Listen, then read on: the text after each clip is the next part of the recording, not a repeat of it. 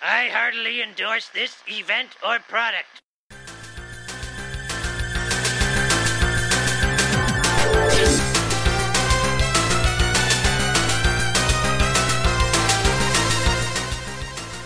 Ahoy, hoy, everybody, and welcome to Talk to the Audience, where this is always death. I am one of your hosts, the placebo taker, Bob Mackey, who is here with me as always. Henry Gilbert, finally presented in my correct aspect ratio. Finally, you were all stretched out before, and now you're my 4x3 friend. But yes, if you've never heard this before, this is our monthly community podcast where we talk about what's going on in the Simpsons world and in our world, and we read and respond to your comments from the past month's worth of episodes. And we've got quite a few news items up top, but the number one news item is we are still in lockdown. Yes, we don't know how it is in your neck of the woods, but in the Bay Area, California respects the shelter-in-place stuff more than a lot of American states right now. And me and Bob are safe. Our families are safe.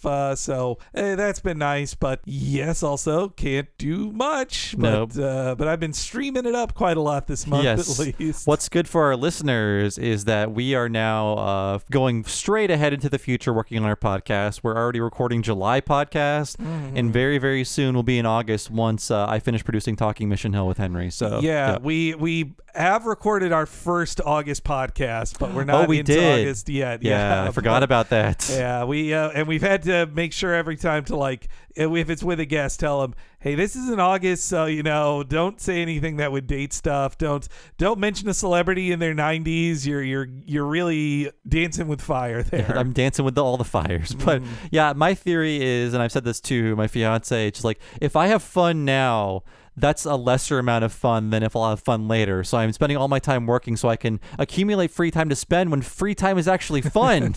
You'll take 2 weeks off, and then we'll do 1 week of recordings and 2 weeks off again. It's going to be a real vacation for Bob Mackey. We both earned a lot of vacation here. Yeah. But no, I'm so grateful for having this to do, because when I have nothing to do, I can't relax because it's just so anxious and stressful to be living in this world. So I'm glad I have this project to focus on, and I've been having so much fun, frankly, diving too deep into some of these mysteries of the shows we're covering. No, I've had a lot of fun too. I've been watching extra even when we do stuff of why not I just watch 6 episodes of this show we're doing. Here's a surprise for you guys, but next month we're doing a Duckman podcast. Finally. And I've watched about a dozen episodes of Duckman. Me too. I'm diving into Duckman. That's the name of our podcast series that you won't unlock. I think I also wanted to watch it to catch up with you.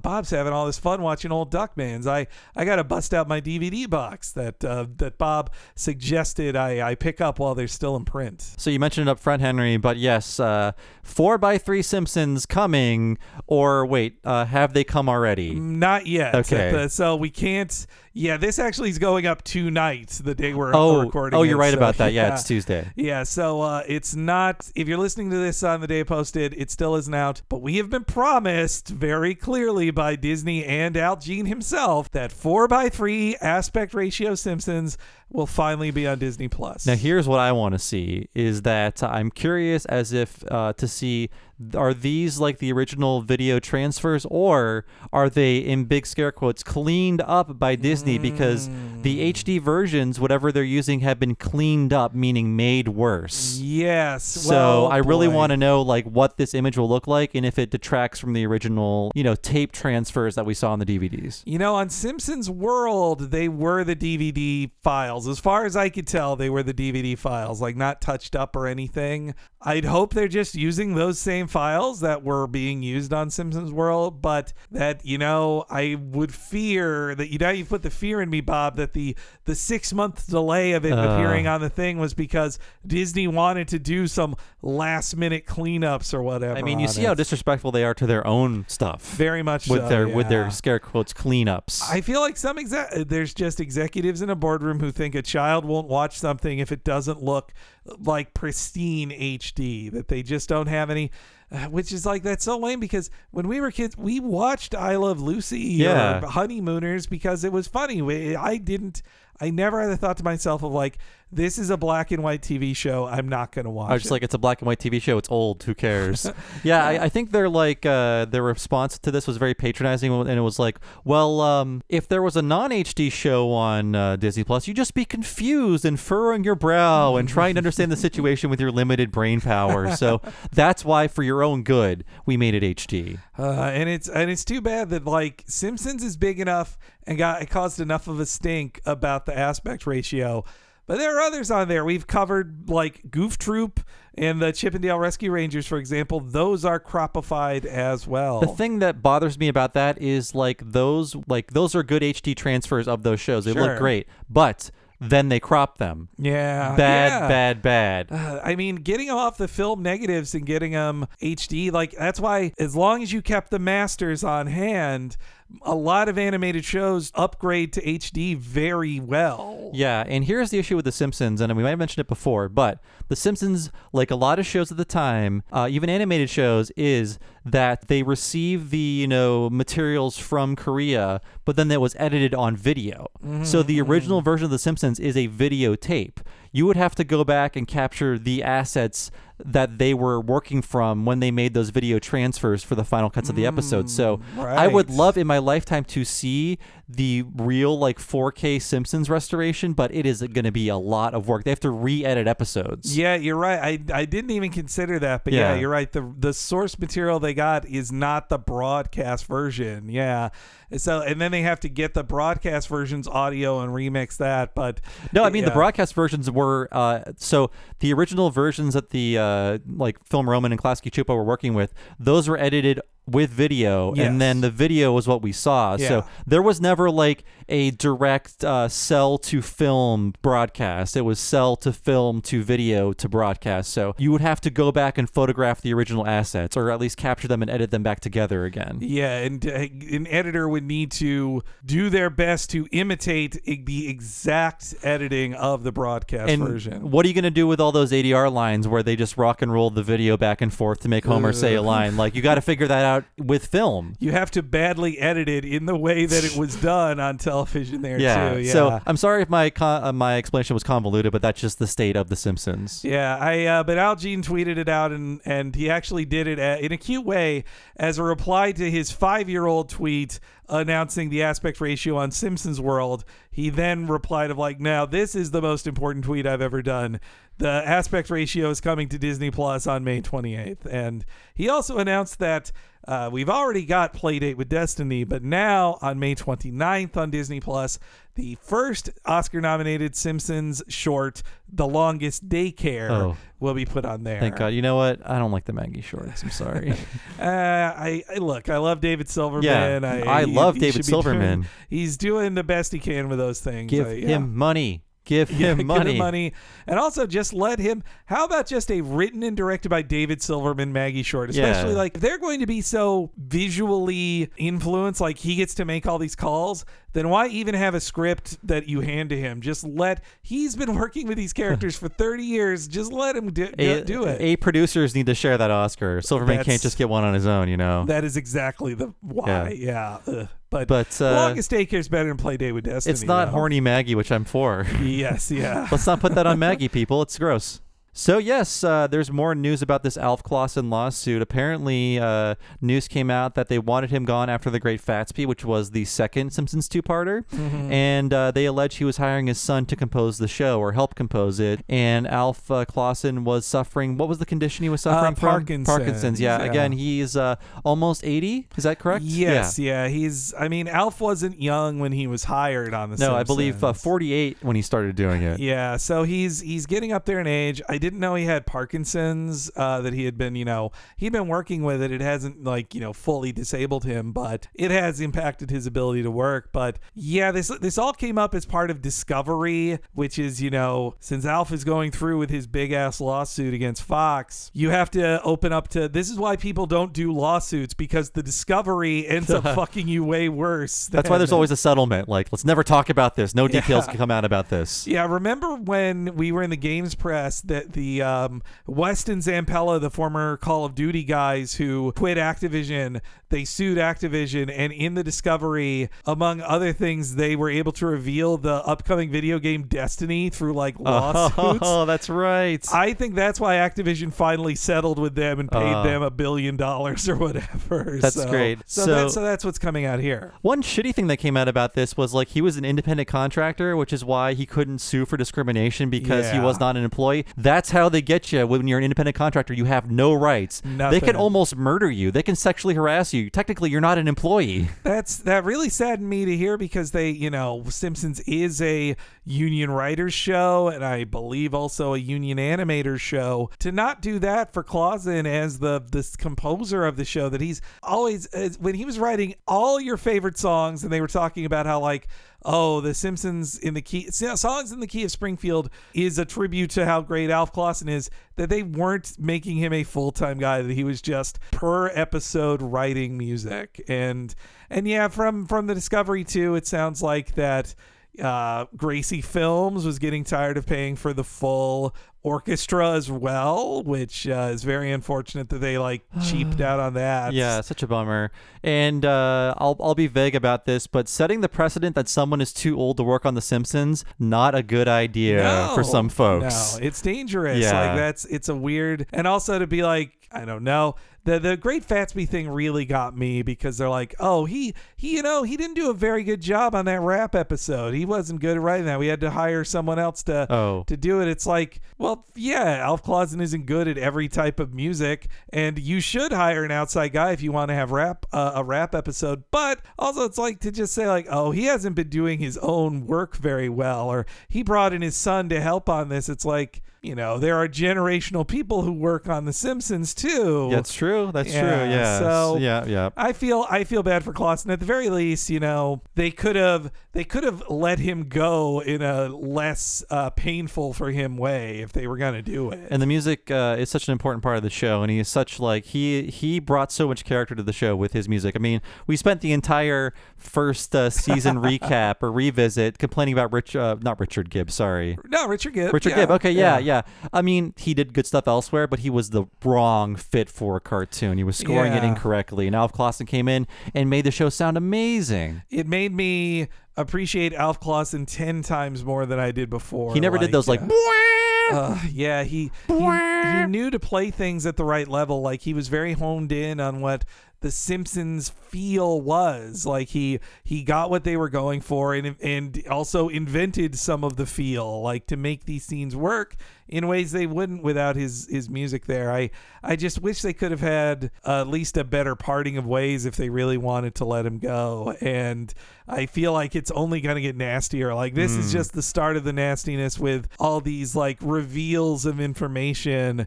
Once the actual lawsuit begins, I guess Alf is hoping, I would hope for Alf's sake, that he would get a settlement and that this won't go to trial where it will get even nastier. Yeah, and we love Alf Clausen. Man, I'm sorry up front, there's a lot of negative stories up front, but I will say, like, I would have thought this was cool in 1998. Unfortunately, it's 2020, and I'm not a fan of these people anymore, but Weezer debuted a new song on The Simpsons, and when I saw the image of them, I said, like, oh man, if I was a teenager at the height of my Weezer fame, how cool would it be fulfilling for me if I saw them be on The Simpsons then? But that phase of my life is over now. But I guess there are new Weezer fans. There's I went to that Weezer concert last year and felt quite old with a lot of the young Weezer fans there. Yeah. I was in between ages there. The Pixies were the opening band, so there were Pixies fans there who were 10 to 20 years older than me, so I didn't feel too old. But then there were the mid-30s people who were the Weezer fans, and then the teens and early 20s who were like YouTube Weezer fans. And they made me feel old, probably in the ways that I made the Pixies fans feel old. Probably like if you're like at an Aerosmith concert in 92, like looking around, all these people only just bought Get a Grip. I was there in the 70s. Obviously, they wouldn't have done it in, for Pinkerton or the Blue Album, but even if in season 11 they came on to sing like Island in the Sun or whatever in an episode. But The Simpsons and Weezer finally got hip enough to recognize each other. Like, Weezer, I think they were at the wrong time to have been in the Homer Palooza episode. Like they were probably going through some Matt Sharpifying the band at that point. And Rivers was on a journey up his own ass for a while. Oh, yes, famously, around the same time, actually, he turned down an offer to be part of Weird Al's Alternative Polka because he didn't get it. He didn't understand like why it'd be funny to hear Buddy Holly played as a polka medley. And I love that Alternative Polka, but Buddy Holly not being there is a big omission. It marks the time so well that you need to hear every part of it. Rivers Cuomo, actually I forgot he went to Harvard during his weird time. He should reunite with those guys. Like, oh, what did you think of Harvard Square? And he's just like, God, I'm having so much sex, it sucks. I hate it. Boo. I need to move to Japan and have sex with those people. But no, I mean, yes. I wish it was. In the 90s, I would have thought it was the coolest thing in the world, Weezer on there. And I think they appeared in character as like a made-up band, not as Weezer, though they also did the theme song for the episode too. So we're in the Weezer resurgence now. Had in another timeline in July, I would have been seeing Weezer at along with Green Day at the baseball stadium in the city. It was going to be a big stadium Too show. Dangerous. We must protect Rivers. He's an old man now. He's true. Okay, so finally some happy news. Yeah. We've all been waiting for it, but finally Al Jean is now represented by the Gersh Agency. Hooray! I just wanted to include this because it was on Deadline. I was like, oh, this is news that came up when I did my Simpsons research. But it was Al Jean, his PR company just releases like, hey, he signed a new deal with the Gersh Agency. I believe if you guys listened to our When You Dish Upon the Star, we talked about how all the writers fired their agents because of the WGA rules. Gersh was one of the first to agree to the new WGA rules, so Al Jean can now sign with that talent agency. I remember we love Mike Scully. He's a big fighter for workers' rights, especially if in the writing world. Yeah. And I remember him reading him tweeting about how like even so like if you have an agent and they don't help you sell a show, if you sell your own show, you have to give them money. Yeah. Because they represent you. It sounds like a real ripoff. Yeah. And I just hope that Al Jean gets a muffin basket because the Gersh Agency is specifically who they joked about in that episode. Mm-hmm. And I guess our final bit of news is that the Murder Hornets thing came true. And you know what? I thought this would be a bigger meme, but it really didn't take off in my Twitter sphere. Should have been more of it, but yeah, it was. I also think they're being racist to like bugs. Killer bees and hornets are the same. Just like we were afraid of the African bees, and these are like, the Oriental bees are coming now. That's true. Those Africanized bees. I forgot that was part of the killer bee stuff. But I just wanted to include it because last month we talked about how Bill Oakley wrote a whole article about how like this is not. We didn't predict it. The Osaka flu is not this, and it's racist to make it into the Osaka flu. But then when the murder hornet stuff started becoming another part of the news, and then a person shared the scene of people thinking they're going to take placebos, that scene is perfect. It has people angry during a plague and then searching for placebos and then deadly bees appear. The placebos harm them. Yeah, it's perfect. Yeah. But Bill Oakley finally tweeted like, fine, okay, we did predict it. I admit it. That was one of a few killer bees jokes on The Simpsons because there was the unrealistic anxiety that killer bees could make it here. And I'm sure like Duckman has like 6 killer bees jokes. I mean, it was in the air, like along with like Ebola jokes in the 90s. Yeah, the idea of killer bees, I was terrified of them as a kid. I think I watched a Fox made-for-TV movie that was all about a killer bee outbreak and showing like what would happen. It would destroy this small town. But I had a lot of nervousness about those things in general back then. If the news told me to be scared of something, I would be scared. It's in your room right now. But yes, so let's talk about us. So we got a special gift in the mail. Oh boy, yeah. Yes, from Lauren McMullen. So after we talked to her for our interview, please check it out on the Patreon if you haven't. She is one of the godfathers of Mission Hill, has directed so many things, and then she's like, I'll send you guys some stuff. She might have said that during the podcast, but now we have it. Has not been open. It's been sitting in Henry's apartment for 3 weeks. Henry, please do the honors. All right. Yes, I'm gonna share. We're gonna have a post of pictures of it too, but the envelope is sealed with a Kevin sticker. It's sealed with a K, a Kevin. All right, I'm going to carefully open it here. So Henry is opening it. I'll describe this. Henry's using a butter knife and it's a fine opening technique. I'll give it an 8 out of 10. Let's see how much more I can vamp here. And we have Lauren McMullen's address, and I'll read it after the show. So Henry's pulling things out. There's a letter thing around it, or wax paper here. And Henry's opening the tissue paper. It's a fine stock, and it looks like there might be stickers in there. Yes. Oh, boy. Look at all these stickers. Boy. We got a Posey. Oh, hey, stickers for you both? Yeah, stickers for you both from Lauren M. Yeah. Lauren's got a good font going. Yeah, well, she's an artist. She's probably designed a few fonts in her time. Knowing what it's like to hold on to promotional stuff, I bet she was like, finally, I can get rid of more of these Mission Hill stickers. Wow, look at that. These are vintage ones. Like, okay, so there's Posey. Ooh, we got Posey. We got Jim. Look at that back. It says Fridays this fall. It really is from then. That was true for 2 weeks. We got Jim. So I got Jim, we got Stogie, we got Andy, we got Kevin, and I think they're just duplicates of all the 4 main characters. Wow. So nice. We got a set for both of us. But one's a red Stogie and one's an orange Stogie. So we have a Stogie variant. Okay, we got to divvy these up at the end. Yeah. Oh man, how nice. I mean, anybody can print stickers now of these ones, but these are mine, Bob. I'm not gonna. No, I just want to see the Fridays this fall. Yeah, that is. I mean, the tragedy of this sticker is just screaming at me. It's like a poster for an unreleased film. Yeah.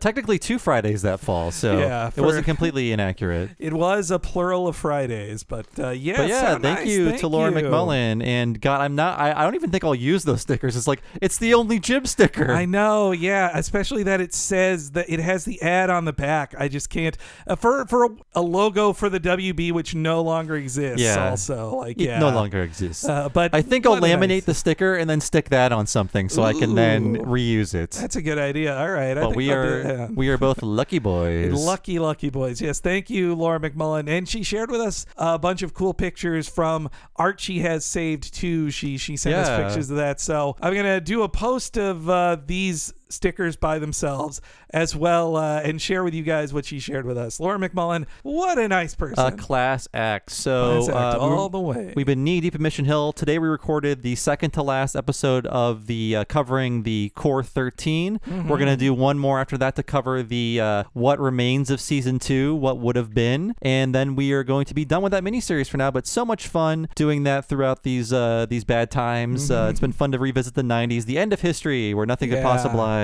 go wrong. It has been really nice to get back to just before 9/11, or if I'm watching ones I remember from seeing on Adult Swim right after 9/11. And Laura McMullen, I don't think will be our only interview about Mission Hill. Yes, stay tuned to that. Yeah. And also season 10 deleted scenes. Yeah. We didn't forget, but we kind of forgot. We did. We were getting so ahead of ourselves that by the time we hit season 1, I was like, wait a minute, we never did deleted scenes. So we are going to be doing that this week, recording it this week. It'll hit our feed soon. And the news we're going to give you is that we are no longer doing season wrap-ups because we typically now include all of that in the shows themselves. And those existed when the shows were like less than an hour long, and now we feel like there is less of a reason to do a season wrap-up. So yes, you will still get the deleted scene special at the end of every season, but the season wrap-ups will no longer be happening. Yes, yeah. I mean, we share all that information anyway now, and the season 10 deleted scenes, though, it'll be as before, a video version for the $10 subscribers, and $5 subscribers will get the audio version, and the $10 people also get the audio-only version. So, and I just recorded those off of our brand new iMac that we just got to. Pretty. Ooh, what a fancy new iMac. We had, you guys hadn't noticed it, but we had a couple little computer problems for the last month that we finally decided, we got to upgrade this.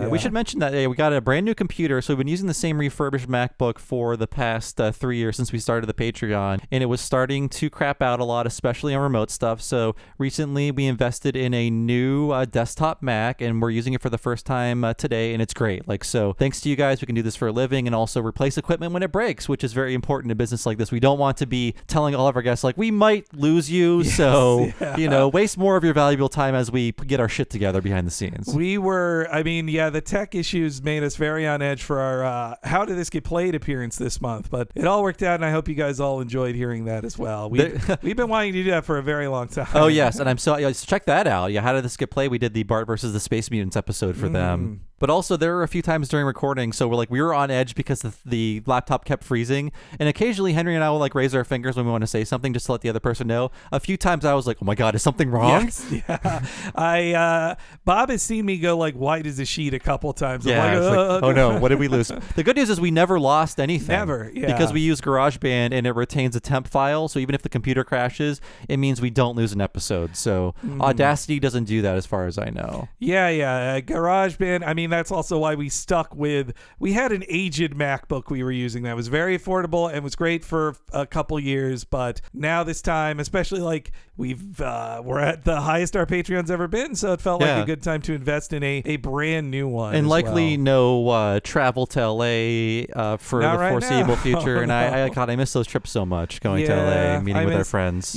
Sometimes the heat or the busyness, it'd be there wasn't always time to enjoy our time in LA, but now we just remember back on the good times. Look back fondly at all of our podcasting friends. Yeah, that was originally our plan, that we would have done in person the How Did This Get Played. But there was a vaguely spring of 2020 LA trip in the works. Our last one was December of 2019, but I really want to go back there, and we will when it's safe and when people want to be breathing in our same vicinity. It felt, we do though have our own Earwolf page now, which is pretty nice. Oh yeah. That's I'm now immortalized.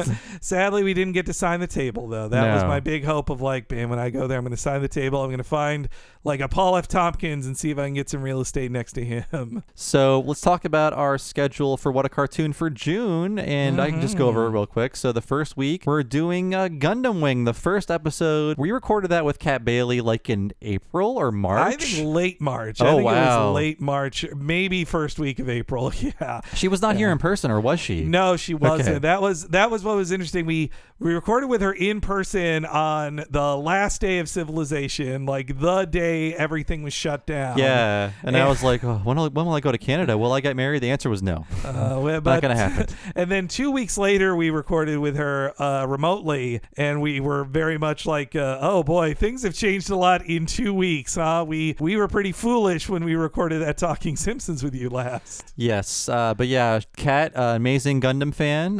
She's going to be talking about Gundam Wing with us, the first episode, which is on Hulu. And after that, finally, Bob Mackey's dreams come true, because we get to cover Duckman again with the episode Cocktails for 4. And if you're wondering, there is a very cheap Duckman DVD set that contains every episode, all 70, for $20. So check that out if you have not seen Duckman. Pretty good. 70 episodes for $20. I mean, that's just pure value right now. And because I don't believe it's legally streaming anywhere now, so it's the DVDs are where it's at. But, and typically we're revisiting one episode of a show we've done before on What a Cartoon. Technically, we've covered Duckman before, but because I have more time to do history, there will be a new history of the show for this segment. That's going to be good times. Yes. So Duckman episode is Cocktails for 4.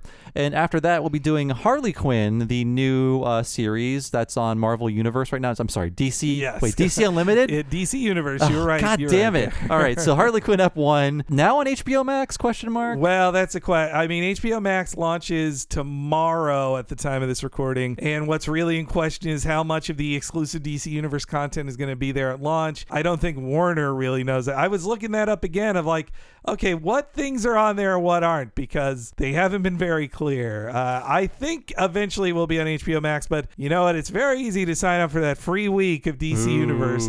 The only thing is, it's not on video game consoles, so you can only watch it on your computer or Roku TV. They have 8 whole movies on there you can watch. Yeah, there's a lot. I mean, DC Universe has 12. a bit of stuff. Yeah, it's not like the amazing HBO Max with so much content. God, I can't wait to sign up. I'm doing it now. So yeah, Harley Quinn episode 1, and then we are headed into Imagination Land. We're talking about the Muppet Babies. The episode is The Great Muppet Cartoon Show, and I've been skimming through a few Muppet Muppet Babies here and there and realizing like, oh, this is anime. So yes, yeah.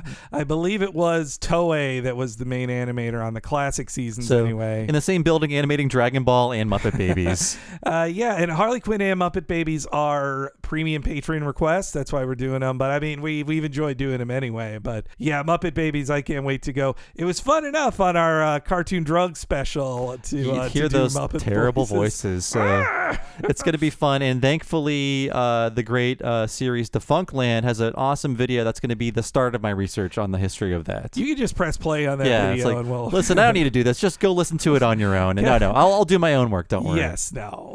That's what's the Talking Simpsons difference. We begin with those videos and then do more research. And then our What a Cartoon Movie, as of this recording, it's going to be Space Jam. It's Space Jam has, I think, almost double the votes of its the second place one. It's important for us because this is going to be the first bad movie we're doing for What a Cartoon. But it will still and a be nice 70 minutes also, yes. I think. Yeah. They barely got it finished, but it's still going to be a fun conversation with a special guest in the history segment, I think. So, we're gonna learn a lot from that. But I guess, if you don't want it to be Space Jam, I could suggest to you, if you're listening to this on the Patreon version, if you're hearing this on the free version, it's already past time. And it's probably Space Jam. But you guys need to talk to each other. If you want it to be Lego Movie or Cats Don't Dance, you can change your vote after you've made it. So Lego people and Cats Don't Dance people maybe agree and switch your vote to the one or the other. Better idea, Henry. Get your family members to sign up for our Patreon and make them vote. And then we get those extra $5, huh? Yeah, exactly. Get all your family members to do it. Or, hey, nothing's stopping you from making 3 Patreon accounts to vote. Don't money. Do that. Don't do that. that's my expression about this. That's a good Mr. Krabs. Thank you. But yes, the Michael Jordan film will likely be the movie. Yes. And right off the heels of The Last Dance, right? Or hot on the heels of The Last Dance. So. Which you got to watch all 10 hours of that. I'm thinking about doing it while I play like an RPG or something. It's really good, easy background stuff. And you can just watch it, I think, just off of ESPN with look, we all have our parents' cable sign in, don't we? So you can watch it off of there. So because we are so productive now and we are just waiting for the quarantine to lift and to have fun again, and we're just thinking, why don't we start doing some of our polls earlier just to get the content finished first? So we're going to talk to you guys up front, like, would you be cool with us doing polls earlier for this time period? We might do a movie poll early. We might do even a miniseries poll early. It'd be great to get the next miniseries done this summer and not have to produce it in the fall because it'll just be done in the time we have the most time to work. Yeah. So, if you guys are cool with that, I mean, let it know in the comments. Yeah, we were thinking, for example, in June, we would, instead of waiting for the last week of June, perhaps early in June, we do our poll for the July movie, giving us a chance to record the July movie much earlier than we would have before. So I guess keep an eye out for that. Or if you guys would rather wait until the usual time for the July movie poll or the miniseries poll, let us know in the comments. But I think it would be nice to know, get even farther ahead on our movie recordings. Those are harder to do and take up more time. So the more in advance we know what movie we're doing, the easier it is to make it fit with our schedule. Yeah, one of the reasons we moved the poll back a few weeks is because the movie takes up an entire week of our time, and usually we can't really do anything around that recording time because it's just like 5 hours of recording. Mm-hmm. And so we have a little section here because it's time to not move and watch stuff in this time period, and we're going to talk about some cartoons we enjoyed this month. And I can say that I've been streaming stuff with Nina every night, and we've been watching stuff on Discord, or through Discord rather. So things I've been watching this month is we're almost at the end of Gravity Falls. We started watching it when quarantine started. Damn. And there's only 40 episodes. We have not been doing it every night, but we worked our way through most of them. So I feel so uninformed having done that episode for What a Cartoon, having only seen that one. I know. Well, I mean, it would have been so spoilery for me to mention any of the things in that. Yeah. Like now that you're this far in it, there's some major stuff you could spoil for Gravity Falls, but I'd have hate to done that for any of our listeners. But yeah, the show gets better and better as you go. Yeah. And so as far as anime goes, we've watched 2 series in full. They're shorter series, but I mean, so I watched all the Promised Neverland anime, really good adaptation of the manga, and the second season is coming in October, I think. Oh, cool. I didn't know that. Really excited about that. Also watched Erased, which is a really good like time travel murder mystery story. Oh, that's neat. Please check that out. There's even a live action version on Netflix. I don't know if it's good. And currently we're watching something called Land of the Lustrous on Amazon, another anime. It's a CGI anime that occasionally I forget it's CGI because they do it so convincingly. So Wow, it's man. very, very cool. So That's nice. That reminds me of one of the things I watched this month, which was I watched the first episode of Beastars. oh yeah, that's another CGI anime, right? And it's gorgeous. Yeah. It's another one where you're like, it doesn't feel stiff. It feels very expressive, and you've got like a lot of hot teen animal people. So you go like, oh, I know why people are furries. I get that. I understand now. And so only the first episode of that I watched. Though what I've really been watching now, I watched a lot of stuff we're going to be doing episodes for or have recorded episodes for. But another thing I watched all of was like, we're doing Harley Quinn. I am just up to date on Harley Quinn, and every week there's a new ep. I'm watching it, and I'm growing to like it more and more every ep. The more you get into the world. But the biggest thing animated I've been watching this month is Legends of Galactic Hero, or The Galactic Heroes. Oh yeah. You've been talking about that when I've been coming over. It's the it's like the late '80s series. Yeah. I'd always heard of it as a show of like, if you like, Gundam, classic Gundam, or Star Trek, or Game of Thrones, like this is a wonderful anime version of that kind of story, of a very long-term story that also has deep characters that unfold over time. And honestly, my favorite part about it is how boring it is. I really like that. I tend to enjoy that sometimes. Just like wow, nothing is happening in this episode, but I'm compelled. Characters just talk and talk and talk, and when big action scenes happen, it's not like they're being cheap, because they'll show spaceships shooting at each other, but they'll also just be like, we don't need to make this too exciting. Let's cut back to the actual drama, which is generals talking about strategy to each other, and also the politics of it. I just really like too. There's this great scene in about a dozen episodes in where one side is talking about how strategically it is very dangerous to push their advantage in this war, and why they really can't afford to do it, and why it's a giant mistake. And then they are shouted down because other people in the chief of staff room are going like, we would be cowards if we didn't. We must stand by our vision of freedom. And you sound like a coward by proposing these things. Like, it shows how intractable endless wars happen and how people talk themselves into it. And I was surprised that this is all like, officially localized. Where have you been watching it? On Verve, actually. Or you can get High Dive too. That's a home of a lot of musty old anime. But like Legends of Galactic Heroes, apparently I can't find this is the 88 version, I'd say. There's actually a new version, I think, that just started, similarly paced adaptation. But I want that 80s ass anime, man. I love it. The poofy hair. The director of it is, I think the series director is the same one from the first Macross series. So it has that visual style to it as well. I just like how slow and boring it is. It really, if you're looking for a thoughtful anime that is about, the politics of warfare, it's really, really good. And yeah, I think you can get a free month of High Dive or Verve or whatever and do it. But it's been nice to be streaming that these days. Yeah, we typically watch an anime and then like another show every night. And I think I'm kind of, I'm not bored with it, but I'm kind of want to change the pace, because all the anime we've been watching is like serious, intense, and suspenseful, or like ponderous. I kind of want to go to the newer Lupin series after this and watch those, just for like a fun little break. So the newer Lupin. Oh, and one other thing I've been watching was, after I did the Spencer Grammer interview, I was like, I'll just watch this new season of Rick and Morty. And it's been good, but it feels vindictively written in a way of like that is it feels like the writers playing out their anger at each other. There's an episode called the Vat of Acid episode. I've heard, I didn't look up spoilers for that, but I've heard it's like the best episode this season. It's been a really fun concept episode. My favorite episode this season actually is it's kind of their intergalactic cable for the season, where it's just a bunch of one-off gags, like cutaways.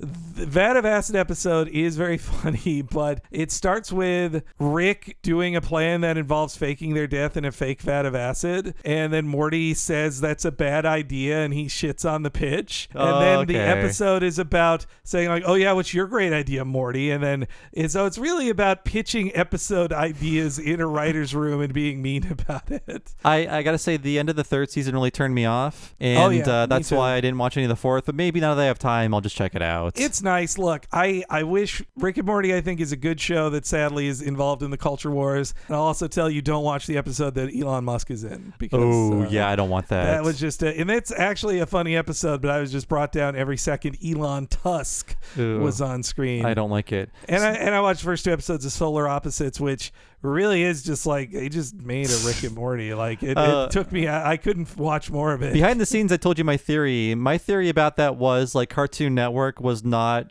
going to renew Rick and Morty, or they make everybody wait forever. Like we know that from the Venture Brothers. Like they don't renew you immediately. They make you wait forever, which is why there are like 2 years between seasons sometimes. I think they're like, we're not going to wait. We're going to make our own show for Hulu. Fuck you. We're the Rick and Morty people. They'll just come wherever we go. And Cartoon Network's like, fuck, give them 100. Yeah, we need to keep them on board. We need them now. While meanwhile, like, Hulu is about to lose Rick and Morty to HBO Max, so I can see why they too were like, we'll pay Justin Roiland whatever he wants. Like, but it's Roiland's own show. This is a non-Harmon show, so I feel there's a bit of the heart missing from the Harmon heart that comes in Rick and Morty. Too much bird violence for Bob Mackey. Yeah, I stopped before the bird violence episode, but yeah, the characters, I don't know. It's okay, but if you're already somebody who's like, oh, I'm getting tired of the formula Rick and Morty, Solar Opposites is not the show for you, because I think it will only tire you out more of that formula. So one final thing, I'm springing this on you, Henry. What? This is a surprise for you because this has been burning a hole in my hard drive for 3 weeks. I'm going to play a sound, and I can't even give you any setup because I've been writing this down in my little schedule every week to remember to play this on What a Cartoon. So once you hear this, you'll know what it is. But I have to ask you respectfully to not react while this plays. Okay. And then after it plays, you are allowed to react. I am now the dictator of this podcast. Okay, all right. So I'm ready. Let me play this. Happy birthday, Bob. This is Batman, calling you from Wayne Manor. Nina wanted me to send you this because she knows you're lonely, because you don't have your Nina with you. So this is just for you, to celebrate you and your podcast, What a Cartoon. I am vengeance. I am the night. I am Batman. And remember, Bob, it's not who you are underneath. It's what you do that defines you. So there is Wow.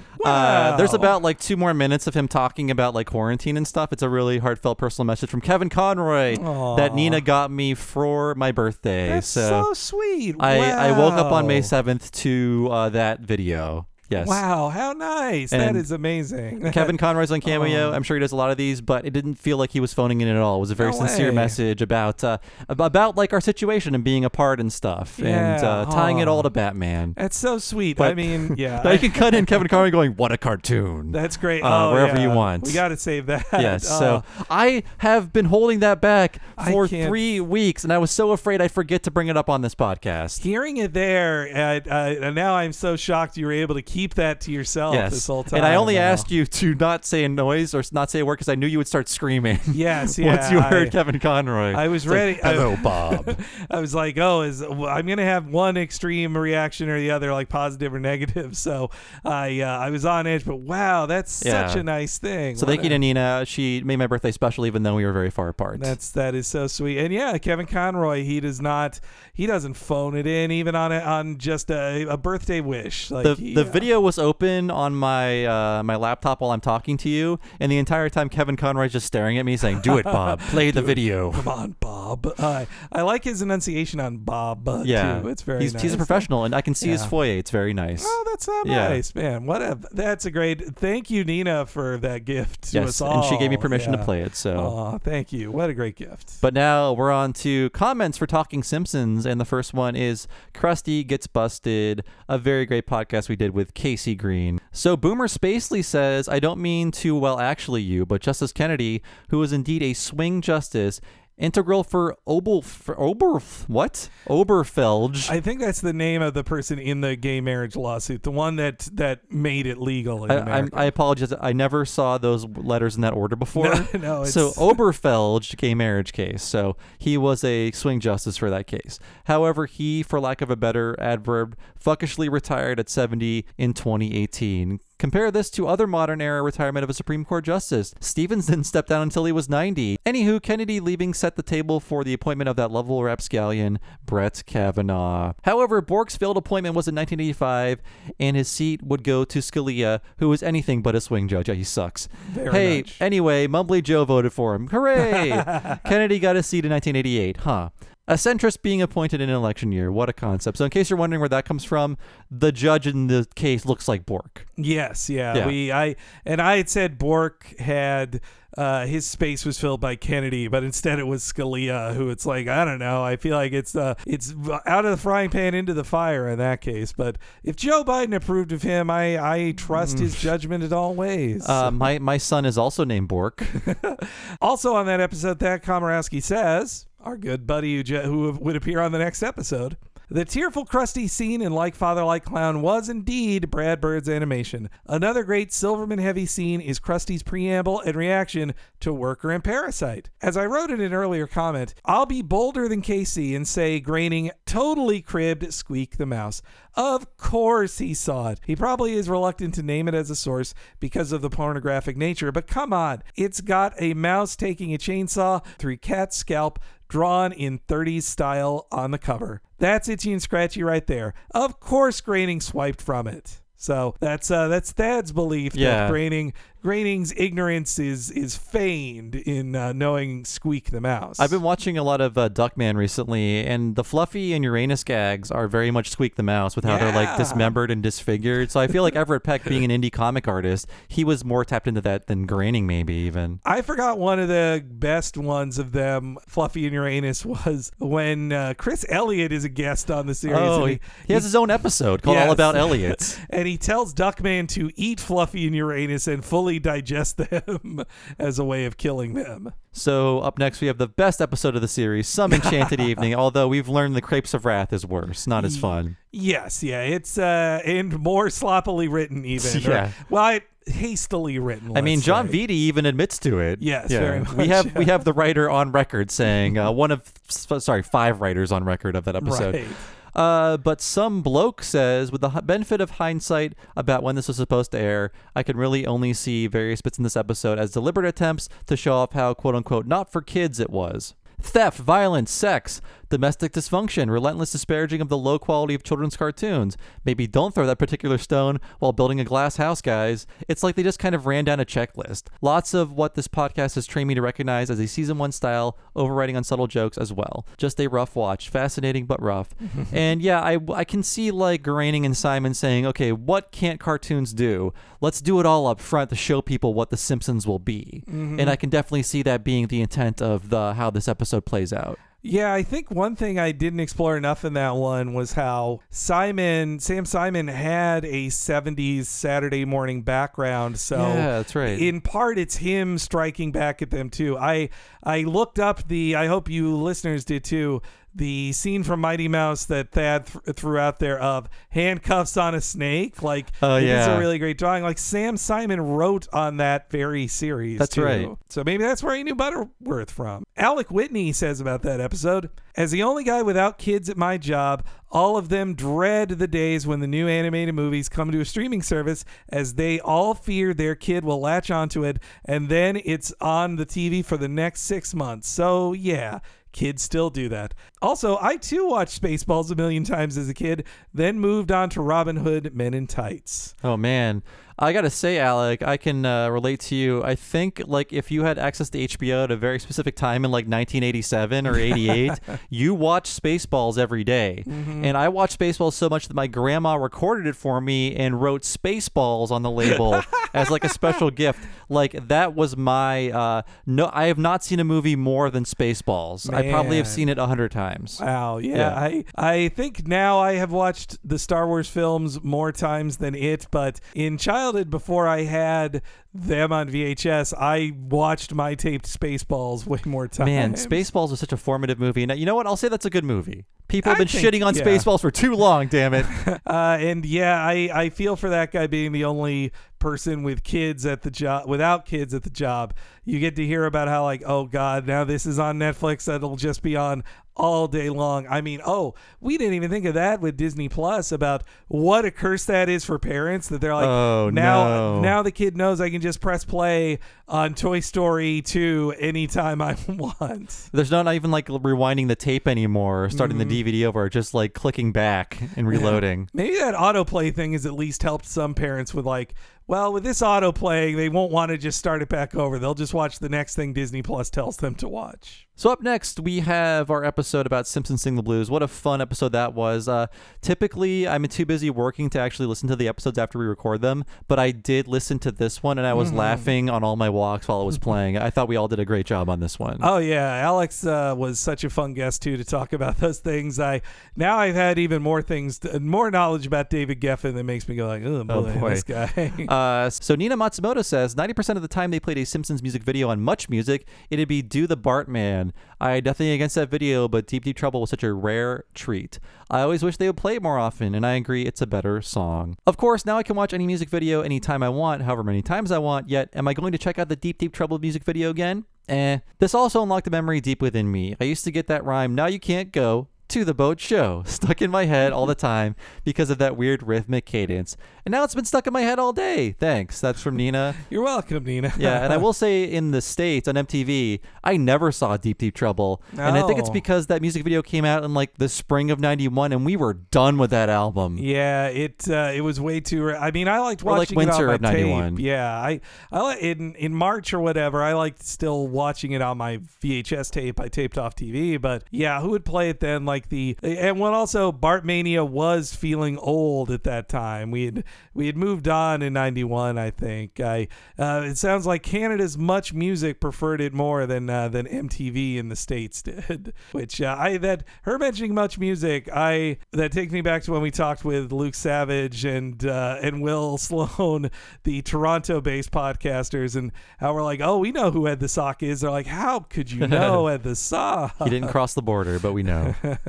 Richard McCarthy says about that same episode, this podcast unlocked an embarrassing memory. When this album was released, I was 11 or so, I demanded a family meeting where I rapped Deep Deep Trouble and had my dad recite Homer's lines. Bless my parents for indulging my deeply cringeworthy adolescent flights of fancy. They probably looked at you and said, at least he's creative. Yeah. I'm sure my parents did that with me plenty of times. Like, he's weird, but weird pays, doesn't it? This also unlocked the memory for me of like, not for Simpsons, but demanding my parents like listen to me and my brother sing a song we made up, and now I just feel just or shivers like, of you want to show them a cringe. level of a video game or something. Yeah, or just like, oh, here's I just read this comic book and it's so cool, Mom, let me take you page by page through how cool this comic book is. They put up with a lot, my parents. Let's talk about What a Cartoon comments. So our first episode from that month was Beavis and Butthead, the reboot season. Very good. Please check it out where you can. And Joe Hodgson says, this show has become so endearing to me as an adult, which is not something I would have expected while watching as a 9-year-old when it came on after Speed Racer, or was it before, on weekday evenings. A show so dumb that it's actually really clever, and the 2011 comeback was so satisfying in ways nostalgia can't even account for. It was almost like a validation for the series to see it not miss a beat, as I've heard so many times over the years when discussing the topic of Beavis and Butthead that it was just stupid, but anyone who thinks it was just stupid never really gave it the time of day. The only thing that sucks about the show, and it's probably brought up every time anyone discusses the show today, is that MTV did not have the foresight to secure the rights to the music video used in each episode so that we could have easily have fully intact segments available today. Listening to this podcast today really gave me an urge to crack open a Pepsi Big Slam and devour a big bag of Doritos with some Beavis and Butthead. Oh, to be young again. The Pepsi Big Slam, is that like the 1 liter bottle, the one that's between a regular bottle and a 2 liter? It's now a crime to sell that, I think, to imply that one person should drink 1 liter of cola. And then an entire bag of full-size Doritos as well. Yeah, I think it was good that in the 2011 version, MTV actually had the foresight to license the rights to those to be on streaming. So when we did those episodes, we actually did get to see the music videos. I mean, in 1993, we simply didn't know. We assumed, no, cable is the end of entertainment programming. There's nothing after that. Well, and Beavis and Butthead especially was made to be very disposable and not to be saved for the ages. Also on that episode, Batman Boy 11, Dylan Freitag says, this has to be up there with Twin Peaks on the list of best show revivals / returns ever, or part of the few that actually worked at all even. I haven't seen the full return season or all of the original run, but this felt like such a natural continuation despite a decade passing, sort of adapting to the times, but not in any kind of stupid or distracting way, i.e. Lisa having a gif of Homer backing into the bushes. That changes the core of the show too much. Yeah, I think the Twin Peaks, that was 3 years ago, and I think it's the only revival people have truly loved. Like when X-Files came back, everyone was like, they messed that up, or I have a feeling very soon we're going to get a Community revival, and I think they'll mess that up too. I think so too. And so I didn't watch Twin Peaks revival, but what I know about it is it's not made for our mainstream audience at all. It's not Lynch doing what he did 30 years ago, saying what would a TV audience approve of? I could be a little weird. No, he made that for nobody, which is what David Lynch always does, and people were just confused by it. And friend of the show, Eric Siska, he was working at the whatever network aired that. Showtime, there you go. He was working for them at the time, and he's talked about this on podcasts, how the network hated it because they're like, what the fuck is this? What are they giving us? We have to air this now? That's and great. It's not for anybody, but it's for the right people. Yeah, that's and Mike Judge made Beavis and Butthead again for the real fans, or all honestly for himself. Yeah. And not really to make anybody else happy. So we're on to Dragon Ball, and Devin Hoffarth says, you mentioned there being Bear Men and a Dog Man, and a fun fact for you. According to the PS4 RPG Kakarot, animal people in Dragon Ball are a direct result of a drug that was popular back in the day, which apparently turned people into animal-human hybrids, much like a certain episode of Batman Beyond. However, the drug fell out of style, and nowadays nobody uses it, and that's the justification for why animal people exist in Dragon Ball, but not so much in Dragon Ball Z. And I love that.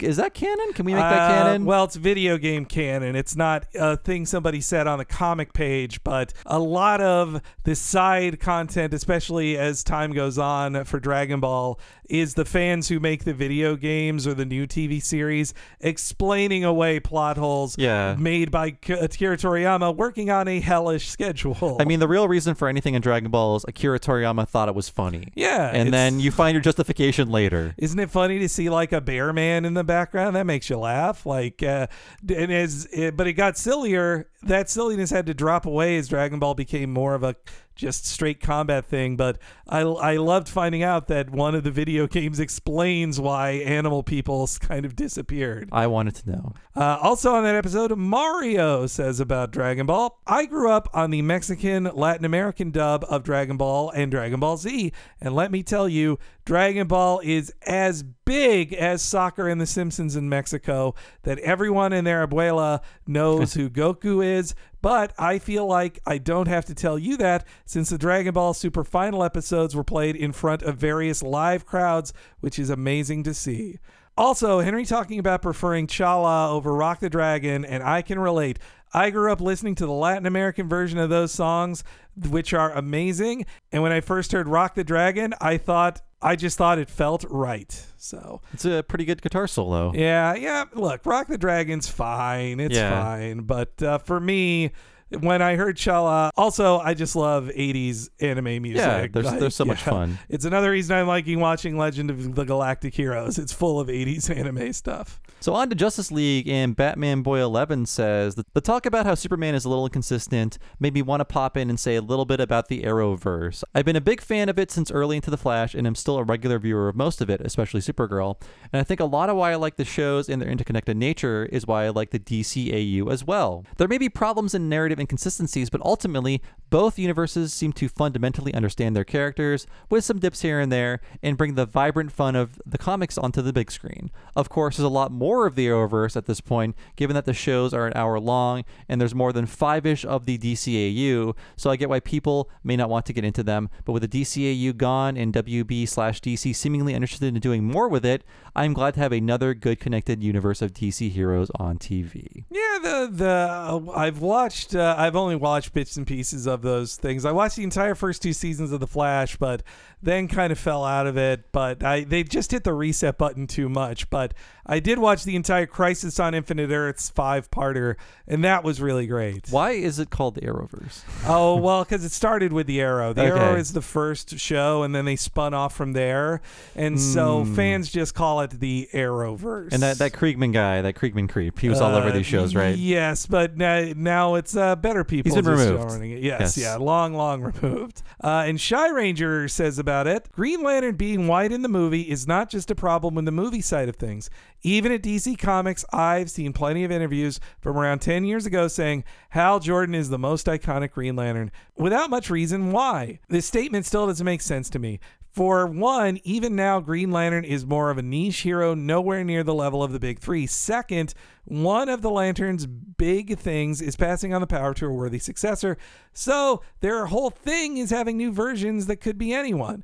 And finally, you can't even say he's the most iconic because of nostalgia, because comic books are so old that there's plenty of nostalgia for plenty of versions of these characters. And then some bloke followed up with also talking about how Hal Jordan was so unceremoniously just shoved out of the series and like thrown in the trash that then in the early 2000s, when he made a comeback, they overcorrected and like, no, he's the Green Lantern again. And he's actually the best Green Lantern, and he's going to be the star of the movie. Like, Hal is just not as good as Jon Stewart. Like, him taking over his spot is just like was a mistake, I think. Was there that movie, that Green Lantern movie, Yes. was Ryan Reynolds? Yes, yeah. And he's also Deadpool. Yes. Okay, yeah. strange. And Deadpool makes a lot of jokes about that. Don't worry about it. But they have big plans for that franchise, the Green franchise. They spent a shitload of money on Green Lantern and had multiple teases in it. They were sure that came out before Man of Steel, and they actually did think it was going to start a whole universe of things. Wow. It was going to be their answer to Marvel. The hubris of it all. But soon on HBO Max, we're going to get a Green Lantern original series set in the Arrowverse. So finally, we have comments for our What a Cartoon Movie on Toy Story 2, and I'm currently wanted by the police because so many heads exploded after I informed everybody out there that the movie that was deleted was the movie that was never made. So, it was deleted eventually. So Yes. I am still in shock. We're all about still that reeling. information. Lied to my whole life by Pixar. But yeah, I definitely want to do 3 and 4 for the series, and we probably will at some point soon because I love it all. But Kaiser Beam says, this film will hold a special place in my heart because it was the last film I saw in my old 8-screen multiplex that I saw most of the films in my early childhood. A 16-screen theater opened up across town, and the old one clinged on as a second-run theater for a year before going bust. And yeah, I do love the old theater memories whenever I visit back home, which is not often, but like I can think of like I can just name all the movies I saw there, all the big movies I saw there. You know, I'm divorced from that, unfortunately, because I went, my first job was working at my childhood movie theater, which I went from loving to then knowing everything about it and truly hating it and despising it. The few times when I went home and we saw a movie, I would ask my parents, like, please, let's go to a different theater. I don't want to go to the AMC in Orange Park again. I like returning to places I worked as a teenager because I can travel back and say, I've defeated you. Yes, that's true. Like the Taco Bell I used to work at still standing. The Wow. the GameStop still standing. All these places. I didn't bring them down. I just don't want to meet my old managers either. Oh, they still would be there, wouldn't they? And the last time I went to the AMC about a decade ago, one of them was still there, and I wanted to jump out of my skin. And finally, our last comment on Toy Story 2 actually has a bit of trivia here that only a British person would know. Joe Moore says, one piece of trivia that I thought you might find slightly interesting concerns British television presenter Andrew Andy Peters. Andy was a famous kids show presenter who went on to do bigger things. He was a huge part of my childhood, and when he presented the behind-the-scenes look at the making of Toy Story 2, I vividly remember a scene where John Lasseter surprised Andy by inviting him to be a voice in the film. When I read John Lasseter surprise somebody, I'm like, oh, God. Oh, no. Oh, no. It was a nice surprise. It was a nice surprise. Everything seemed to be going well as Andy recorded his lines and finished his tour of the studio. However, it turned out his working visa prevented him from performing in the movie, so he had to re-record it once he got back to the UK at the very last minute. With everything else going on at Pixar at the time, this generous offer / publicity stunt for a single line of dialogue must have been an extra headache. I wish I could find the footage to watch it again, though then he did find it in a follow-up reply and put it in the comments, so check that out. So the next time you hear that baggage handler say, "Hold it, we've got a couple more bags coming from the terminal," just remember this was yet another small part of Toy Story 2 development hell. I don't remember that guy having a British accent. Did he use an American accent? I think it was lightly a British accent. But not like in your face British. But in that moment, I think you're just so tense with the characters, Yeah. you're not even really hearing dialogue. That's a guy there. I've never heard of. Wait a minute. Who's this No, bloke? that's fascinating. It was like kind of like cameo casting and just buried in the mix. For a British guy, no American is ever heard of, like just some British kids presenter. But I think that's how I've had a funny thing of watching OSW Review, the wrestling podcast, which they've been on our show. Nice guys. They have such a funny thing where when like Regis Philbin shows up on an old wrestling show, like, who the fuck is this guy? I'm like, oh yeah, you guys wouldn't know a person who's just famous for being on U.S. television, would you? Good old Regis, God. Okay, so yes, it's been another great month of podcast. And again, Yes. we are working so hard for all of you out there because there's nothing else to do. But rest assured that like we have got most of the summer recorded at this point. Mm-hmm. So it's already in the pipeline to hit your ears very, very soon. And yeah, anything else, Henry? No, just again, look forward to, Space Jam and all the other cool stuff we're doing this month. But I guess, if you don't want to be Space Jam, you're going to have to start politicking hardcore. in Yes, there. go But, around your neighborhood. No, actually, don't do that. Please don't do that. No. Get like a phone line started up and call people, tell them about Talking Simpsons, and then say, "I'll sign up for you. Just vote for Cats Don't Dance," and that's how it works. But yeah, thanks again to all your support this month, everybody. And we look forward to another fun month of at least a bunch of awesome podcasts. So yeah, thanks so much for listening to another episode of Talk to the Audience. We'll see you next month for more news and your comments and questions, and we'll see you then.